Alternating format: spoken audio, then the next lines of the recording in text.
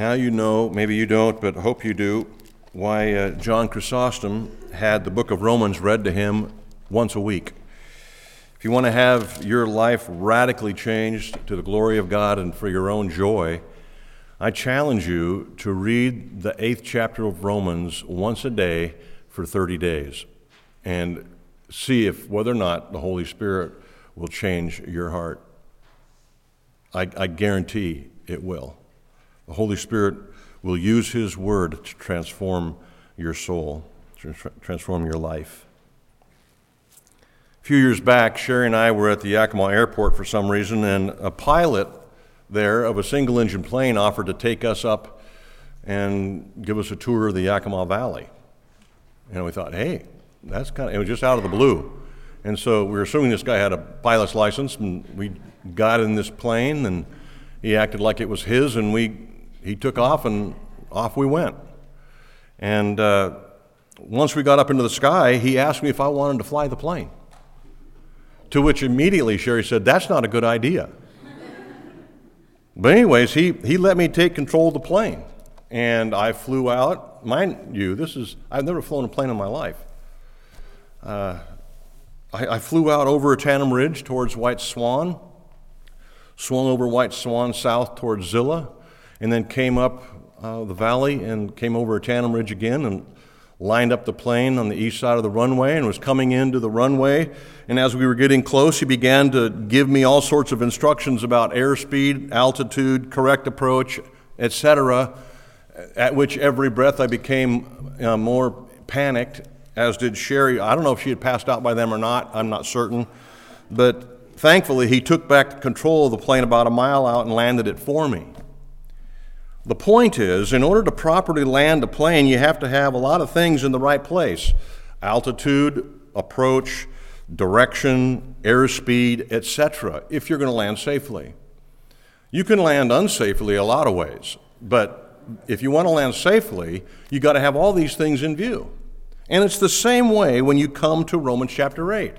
If you want to understand the content, the power, the purpose of the greatest chapter ever written, you have to have some things in place. You have to make the right approach.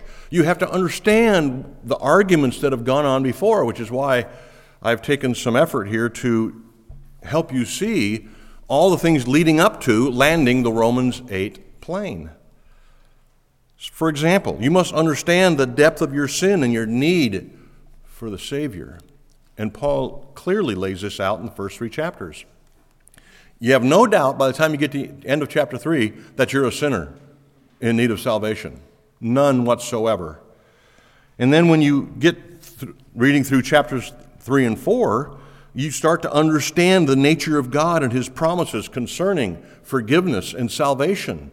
Those things begin to clear up for you. You must understand how we are united to Christ, who is our only hope. And this is seen in chapters 5 and 6. And you understand your ongoing fight with sin, which is clearly revealed in chapters 6 and 7. And so all these come together so that you will understand chapter 8. And there is no doubt chapter 8 is the most monumental chapter in all of Scripture. Friends, last week I began to lay this out for you. Admittedly, though briefly, we discovered through the example of Abraham in chapter 4 that the promise of God's forgiveness, the promise of His salvation, is based on faith and is dependent upon Jesus Christ. Romans 5:1. Therefore, since we have been justified by faith, he said therefore because he just got through speaking all through chapter 4 of the faith of Abraham. Therefore, since we have been justified by faith, we have peace with God. How? Through the Lord Jesus Christ. In chapter 5, Paul explains how this works. He says in verses 8 and 9, but God shows us His love in that while we were still sinners, Christ died for us. Since therefore we have now been justified by His blood, much more shall we be saved by Him from the wrath of God.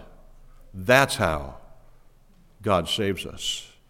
And then continuing in chapter 5, Paul tells us that in the same way that Adam brought sin and death into the human race, Jesus, who he calls the second Adam, brings grace, righteousness, and life to the human race. So Adam brings sin, Jesus brings life and forgiveness. He says this in chapter 5, verse 17.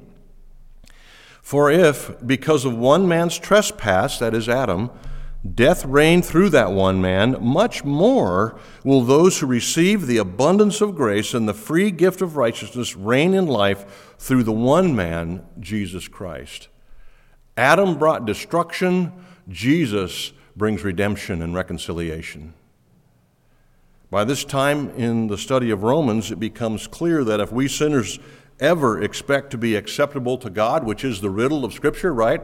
How can sinful people be acceptable to a holy God? That's the riddle. Well, Romans solves the riddle, and by this time in Romans chapter 5, it's become really clear that if we ever expect to be acceptable to God, we must have a special relationship with Jesus Christ.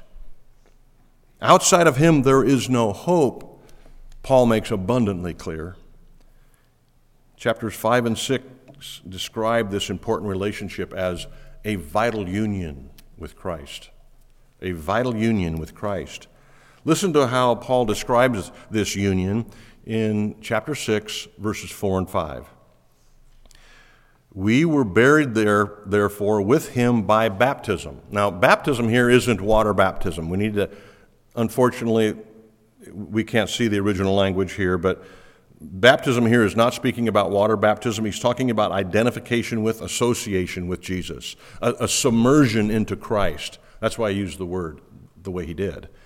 We were buried, therefore, with him by baptism into death, in order that, just as Christ was raised from the dead by the glory of the Father, we too might walk in newness of life. For if we have been united with him in a death like his, we shall certainly be united with him in a resurrection like his. There is a necessary, vital union with Jesus Christ that we must have if we're going to have our sins forgiven. And as he was describing this vital union with Jesus Christ, Paul also said that this union affects how we think and live. This union with Christ that saves us also changes us. Look what he says in verses 1 through 3 of chapter 6. What shall we say then? Are we to continue to sin that grace may abound? By no means. How can we who died to sin still live in it? Do you not know that all of us who have been baptized, that's immersion, that association with, not water baptism, but who have been associated into Christ or identified with Christ Jesus, we were baptized into his death? Don't you realize you died with Christ? That union, that relationship with Christ is so vital that when he died, you died. He died for your sins, you died to your sins. The amount of ink that has been used to describe this struggle with sin could fill an ocean. And one of the better books on this struggle and how to win this struggle with sin is called Holiness by J.C. Ryle, and I highly recommend it to you. Holiness by J.C. Ryle. So Paul spends the greater part of chapters 6 and 7 discussing the challenge of living the Christian life. Have you discovered how challenging it is to live for Christ? How difficult it is to be faithful and consistent and holy day to day with all the pressures that you face in your home and at work and in this community? It's a challenge. Wouldn't it be great to be able to experience a complete and utter change to the point that we're automatically like Jesus the minute you pray to receive him as your Lord and Savior? Wouldn't that be wonderful? Well, God didn't plan it that way because it's not like that, is it? It's not like that way at all. The Christian life is a great struggle, a daily struggle against sin. And throughout chapter 6, based on our union with Christ, Paul argues that we are in a fight for purity, a fight for holiness, but the outcome is certain. You don't have to wonder whether or not you're going to win this fight. You just have to fight. Just show up. And the Holy Spirit will, as we'll see, will be there to fight with you and for you. In chapter 8, verse 37, it says that we, in fact, will conquer. But let's look at chapter 6, verses 11 and 12, and I want you to see the heart of his argument, or the explanation as to why this is such a problem. He says, "You must consider yourselves dead to sin and alive to God in Christ Jesus. Let not sin, therefore, reign in your mortal body to make you obey its passions." Okay, friends, we're no longer under the power of sin, is what Paul's saying. Stop living like it. Then in chapter 7, we have this amazing and yet a little bit confusing chapter. It's Paul's personal testimony, chapter 7. He describes to his readers in this chapter the extent of the struggle, and he gives his personal testimony so that we will realize, his readers will realize, how big of a struggle it is. If the Apostle Paul struggled with holiness, we're going to struggle with holiness. This is the point of chapter 7. Now, I want you to turn to Romans 7, and I'm going to read for you starting in verse 15, and so you can see Paul's struggles, so you can see how real this fight is. He says in verse 15, "For I do not understand my own actions." Right there, I can relate to him. And usually we would write it like this in our journal: "What's the matter with me?" Right? This is what we say to our spouses. This is what we say to ourselves looking in the mirror. What is the matter with me? Continuing, "For I do not do what I want, but I do the very things I hate." You ever written that in your journal? Or ever said that in a confession? "I don't know why I did that. I'm just so stupid." You know, this is our testimony, not just Paul's. But this is the Apostle Paul speaking. He goes, verse 16, "Now if I do what I do not want, I agree that the law is good. So now it is no longer I who do it, but sin that dwells in me. For I know that nothing good dwells in me, that is, in my flesh. For I have a desire to do what is right, but not the ability to carry it out." Me. So, verse 19, "For I do not do the good I want, but the evil I do not want to do is what I keep doing. Now, if I do what I do not want, it's no longer I who do it, but sin who dwells in me." And then get down to verse 24, and he says he just gets tired of explaining how much of a struggle it is, and he just says this in verse 24, "Wretched man that I am, who's going to save me from this body of death?" He goes, "This is unbelievably difficult," the Apostle Paul said. That's his personal testimony on the matter. Alexander White, a pastor of days gone by, said this to his congregation when he was preaching through Romans. He says, "You will never get out of the 7th chapter of Romans while I'm your pastor." That didn't mean he was going to preach every sermon from Romans 7. He meant that as long as you're here, I'm going to remind you of the fight. You can never give up fighting, Christian friend, is what Alexander White said, is what Paul said, is what I'm saying. We'll never, ever get to that place this side of glory where we can put down the weapons and say, "I've won the battle." You're going to fight till the day you die. The beautiful transition, though, at the end of chapter 7 is worth making a point of. Look at it, verse 25. He just asked the question, who's going to deliver me from this body of death? Look at what he says. "Thanks be to God through Jesus Christ our Lord." That's who. God will save me from this body of sin. God is going to solve my sin problem. God is going to give me victory in my battle, in my fight. And then he spends all of Romans chapter 8 explaining how God does this. All right? Now we're ready to climb what some have called the Mount Everest of sanctification in Scripture, Romans 8, the great 8. I believe the greatest chapter in all the Bible. This chapter shows us the only way to conquer sin, the only path to Christ-likeness. I was reading an article the other day about the history of climbing Mount Everest, and it seems that there are multiple ways to the top of that mountain. Now, unlike Everest, there is only one way to climb the mountain of sanctification, And that is the route laid out in detail in Romans chapter 8. So let's stay within the metaphor and strap on our crampons and grab our ropes and ice axes and get after this massive mountain of sanctification together, okay? Bible's open to Romans 8 from now till it's over, okay? As Paul just said, who's going to solve the problem, his sin problem? It's God, that's who.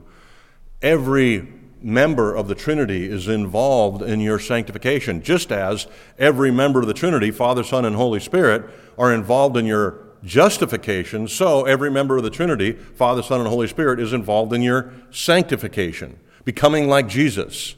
All three are involved.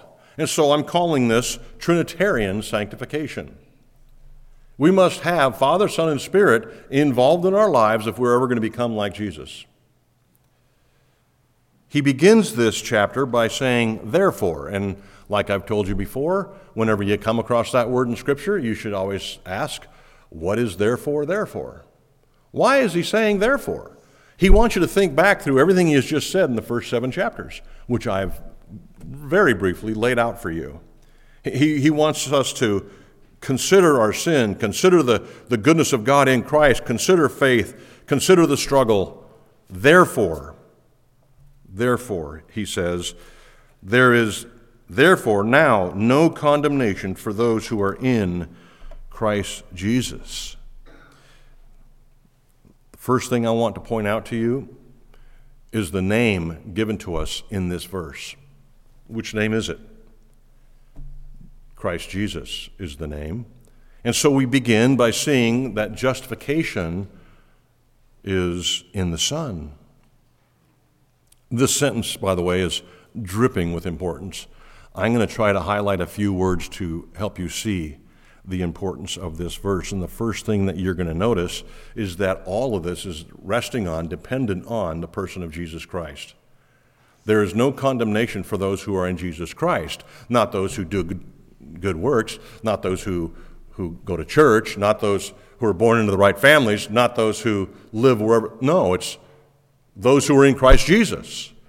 Everything in our justification and sanctification is dependent upon the person and work of Jesus Christ. The next word that jumps out at us is this word condemnation. It's the word we like to run from, isn't it, as humans? We don't want to hear about condemnation. And here Paul says, there is therefore now no condemnation. It's a very strong word that carries the idea of a damning sentence. In fact, it was used as a death sentence in Paul's day. And so it would be like saying there is now no damning death sentence hanging over your head if you're in Christ Jesus. That's not there anymore. Paul wants to emphasize this colossal truth, and so he begins this sentence in the original language with the word no. In our translation, it's 4 or 5 words in, but in the Greek language, if they wanted to emphasize a particular word or concept, they moved it to the front of the sentence, and so it's like this. No, there is not condemnation for you if you're in Jesus. And it could even be, no, there is no condemnation for you who are in Jesus Christ. That's the emphasis Paul wants us to consider. It is so important. He, in fact, uses a double negative, no and condemnation. What's that mean? It's positive.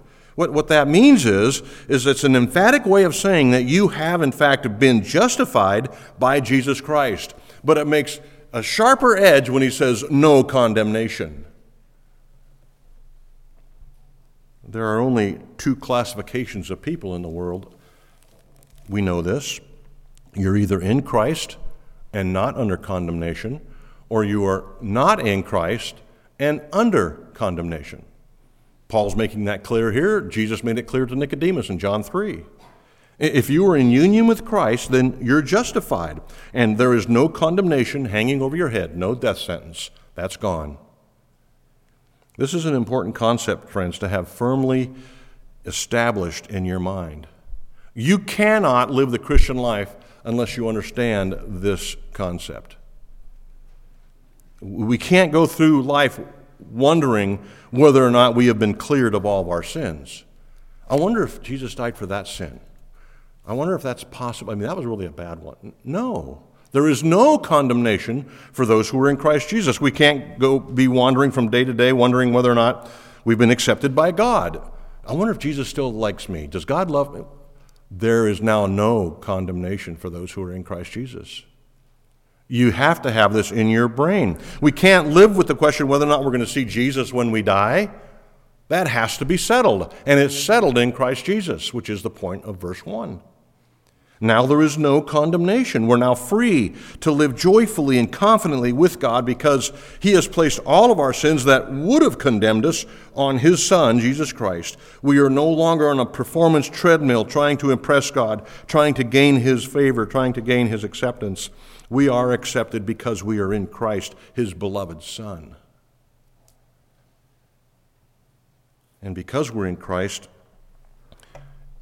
if we were condemned, Christ would have to be condemned.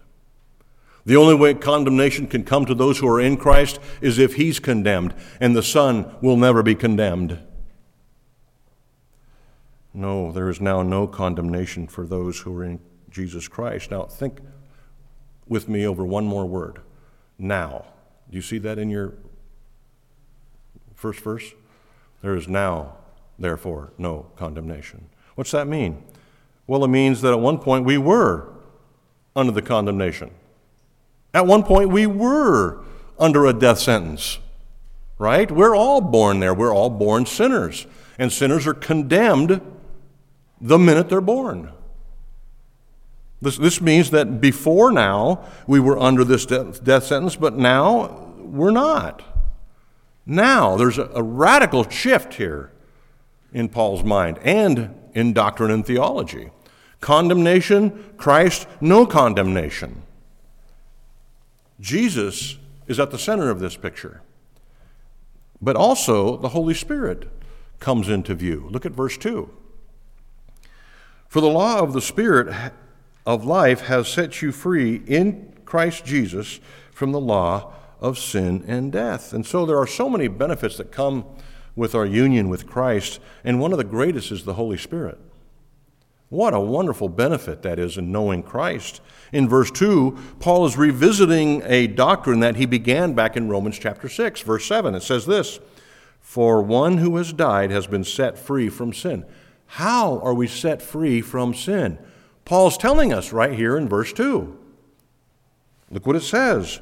The law of the Spirit of life has set you free from the law of sin and death. The Holy Spirit has been involved. What an important truth to grasp. The Holy Spirit here in Romans chapter 8 is referred to 19 times in the first 27 verses. Do you think He's an important part of your sanctification? Yes. He was used 19 times in the first 27 verses as Paul was describing our transformation in Christ. This is the only way any of us can live the Christian life. He has to indwell us and empower us to live like Jesus did. Only the Holy Spirit can reproduce the life of Christ in us. Nothing else can. Notice that the sentence, chapter 5, verse 8, verse 2, begins with the word "for." It's a signal word, meaning that he's about to explain this justification in Christ. He's about to explain how we can be sanctified in the Holy Spirit. For the law of the Spirit of life has set you free in Christ Jesus from the law of sin and death. Paul is beginning this explanation by telling us that the Holy Spirit is critical to this transformation into Christ-likeness. Without Him, there is no transformation into Christ-likeness. You need Him. And I want you to hear something, point something out just for clarity's sake. The law here of the Spirit of truth and Spirit of life, rather, and the law of sin and death is not the Mosaic law. It's not the Ten Commandments. It's not God's moral law. It's not that. It's a dictating principle. It's a regulating principle. It's like the law of gravity. That's important if you're going to understand this. And some translations recognize this difference, and so they use a lowercase l in this sentence, but an uppercase L in verses 3 and 4. Because those are a reference to God's moral law. the Ten Commandments and so forth. But here, it's a regulating principle, a guiding principle that Paul is referring to, a governing power. And so the Spirit of life here is referring to the Holy Spirit of life, and the Holy Spirit gives life because he is life. This is something that is inherent in his nature. He's a life giver. It's the Holy Spirit who enlivens us and enables us to live the Christian life. This is a new principle. This is something that wasn't available to those before Christ. We've been liberated by the Holy Spirit from the governing principle of law and sin and death. It does not have dominion over us anymore. Our depravity had affected every part of our lives before we knew Christ, right? That was the law of sin and death, the governing principle of depravity. But when the Holy Spirit comes along and we are converted, we're regenerated, everything changes. If we're going to live the Christian life now, we must be released from the old law and then be overwhelmed with this new law of spirit and life. That law used to dominate us, but now we're liberated from that law by the Holy Spirit. And that happens at the moment of regeneration. Everything changes at that moment. When God declared no condemnation or stamped not guilty on your life, we experience instant freedom from that law, that governing principle. In fact, that's what the word now means in verse 1. Things are different now. The regulating principle of sin and death must be broken if we're going to live this Christian life. The Holy Spirit comes in, takes over, and things change. And I want you to know, based on the truths found in this verse, we can know that there is no lag time between regeneration and the beginning of sanctification. Some people say, well, I became a Christian, I prayed the prayer at 8, but didn't get serious about God until I was 28. Poor understanding. That's not how it works. Once you are changed by the Holy Spirit, once you are saved by Jesus, everything changes starting at that moment. And the moment is important. We may not be able to remember the exact moment that this happened, but that moment for all of us who are in Christ happened. And from that moment on, we begin to pursue the things of God. We start being concerned with our life of godliness or our lack of holiness, like Paul described in chapter 7. So there's not a lag that people try to describe. That's a wrong understanding of this vital doctrine. Notice, verse 2 confirms this. It says that the law of the Spirit of life, what's the next word? Has set you free. That's a past tense verb. It happened in that moment when he came in and saved your soul. At that moment, he set up shop and began transforming your life into the likeness of Jesus Christ. It has happened. There's that break in your life at that moment. The doctrine of justification and doctrine of sanctification are inseparable.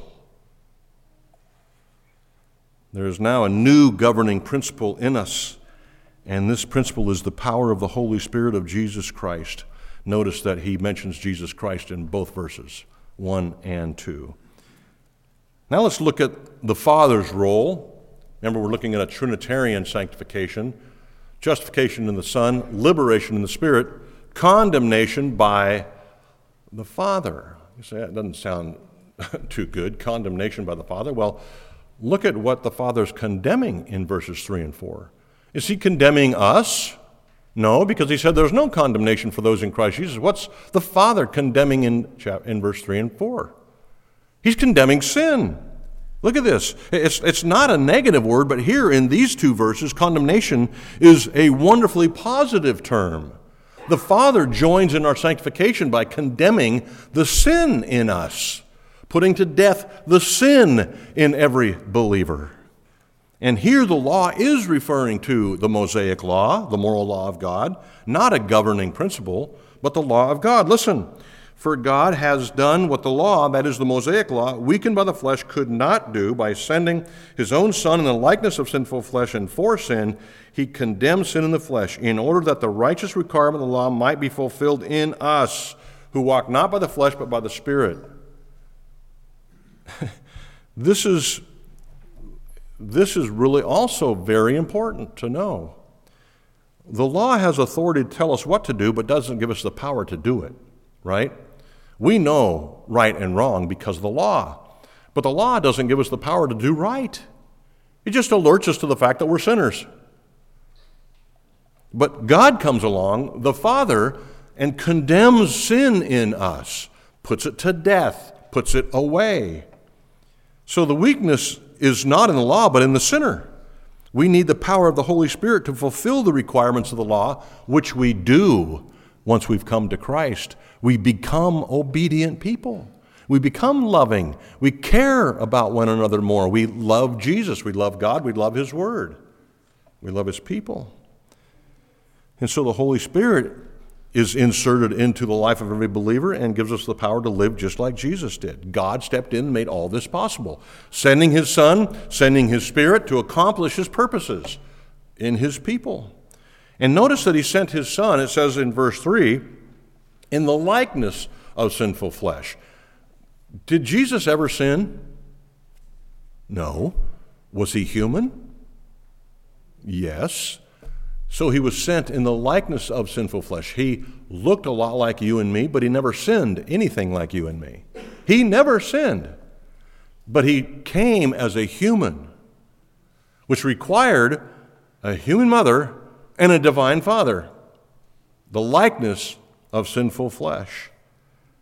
The Father sent the Son in the likeness of sinful flesh in order, it says, look at the end of that verse, to deal with sin. Look at it, verse 3. Sending His own Son in the likeness of sinful flesh and for sin. He sent His Son for sin. What does that mean? He sent His Son to deal with sin. He sent His Son to take care of your sin problem. Not just the penalty that you owe for sin, but the power to conquer sin. God did this by sending His Son. The Father is involved in our sanctification. Not just our justification, but the Father's involved in our sanctification. He sent the Son, He sent the Spirit for sin so that we can appropriately deal with sin by the work of Christ on Calvary, by the presence of the Holy Spirit. We are free from it. That doesn't mean we don't battle it, as Paul said in Romans 7, but ultimately sin has no power over us who are in Christ. We are no longer condemned. Our sin is condemned by the Father. What a wonderful blessing. What a good truth that is. So the requirement of the law remains. When you come to faith in Jesus Christ, God does not say, oh, it's okay, you don't have to worry about the law, just do whatever you want. Does anybody think that? If you do, we can talk afterwards, but that is not what goes on in the Christian life. The law remains a requirement for us. We still have to obey God. That's what it says in verse 4. In order that, God did these things in order that the righteous requirements of the law might be fulfilled in us. We still have to fulfill the righteous requirements of the law. How does that happen? Positionally, so that you can be justified by faith. Positionally, God sees you as He sees Jesus Christ. When He looks at you, He sees Jesus. That's a positional theological reality. He sees Jesus. But He also gives you the Holy Spirit, so you start acting like Jesus. You actually fulfill the requirements of the law the longer you walk with Christ.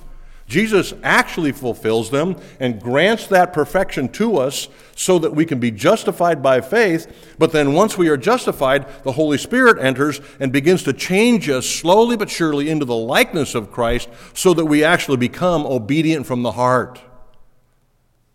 We actually love one another. We actually serve one another. We actually obey God. Whereas before we never did and didn't care. So the words that I think will help cement these things into your mind are the following. And these describe our walk with Christ, our walk in the power of the Holy Spirit. First is intentionally. Intentionally. 5 words that describe our walk with the Spirit. It must be an intentional walk.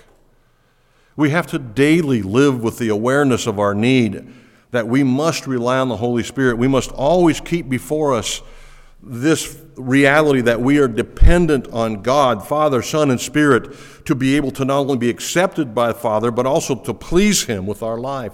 It's an intentional thing that must come across our minds daily. And the way that I would encourage you to do this is to wake up with that thought on your mind. Wake up with that prayer on your lips. Today, I'm going to walk with Jesus. Today, I'm going to deny myself. I'm going to walk away from sin. The second word is continually. The second word that describes our walk with the Spirit is continually. We must do this intentionally and continually. Wouldn't it be great if you could take a vacation from sin? I'm going to go to Idaho. Not a lot of sin up there in the north, and I'm just going to be up there on a vacation from sin. I would go there a lot, if not move there. But here's the problem I've discovered with trying to take a vacation from sin. Wherever I go, I'm there. Weirdest thing. And when I'm there, I bring sin with me. As do you. And so this has to be a continual watch. This lighthouse has to be continually sending out its beam into our heart. You are dependent on the Holy Spirit. And then thirdly, humbly, we must acknowledge in humility that without the Spirit, there is no hope of success. Do you really think that you can live the Christian life on your own power, your own strength? Think again, Christian friend. The reason He was sent to indwell you was because you can't do it without Him. Humbly acknowledge that to everyone you run into. Acknowledge it to God, acknowledge it to your children, acknowledge it to your spouse, acknowledge it to your coworkers. I'm in need of the Holy Spirit. And when you see me not acting like Jesus, it's because I've decided to try it myself.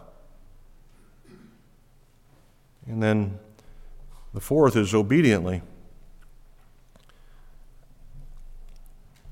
Intentionally, continually, humbly, and fourthly, obediently. We must obediently walk with the Spirit. The Holy Spirit is the one who inspired the authors of Scripture. The Holy Spirit is behind the writing of Scripture. The Holy Spirit's the one who laid out the one another's in the New Testament. The Holy Spirit's the one who thinks it's a good idea to forgive your neighbors. The Holy Spirit is the one we obey. And so we must obediently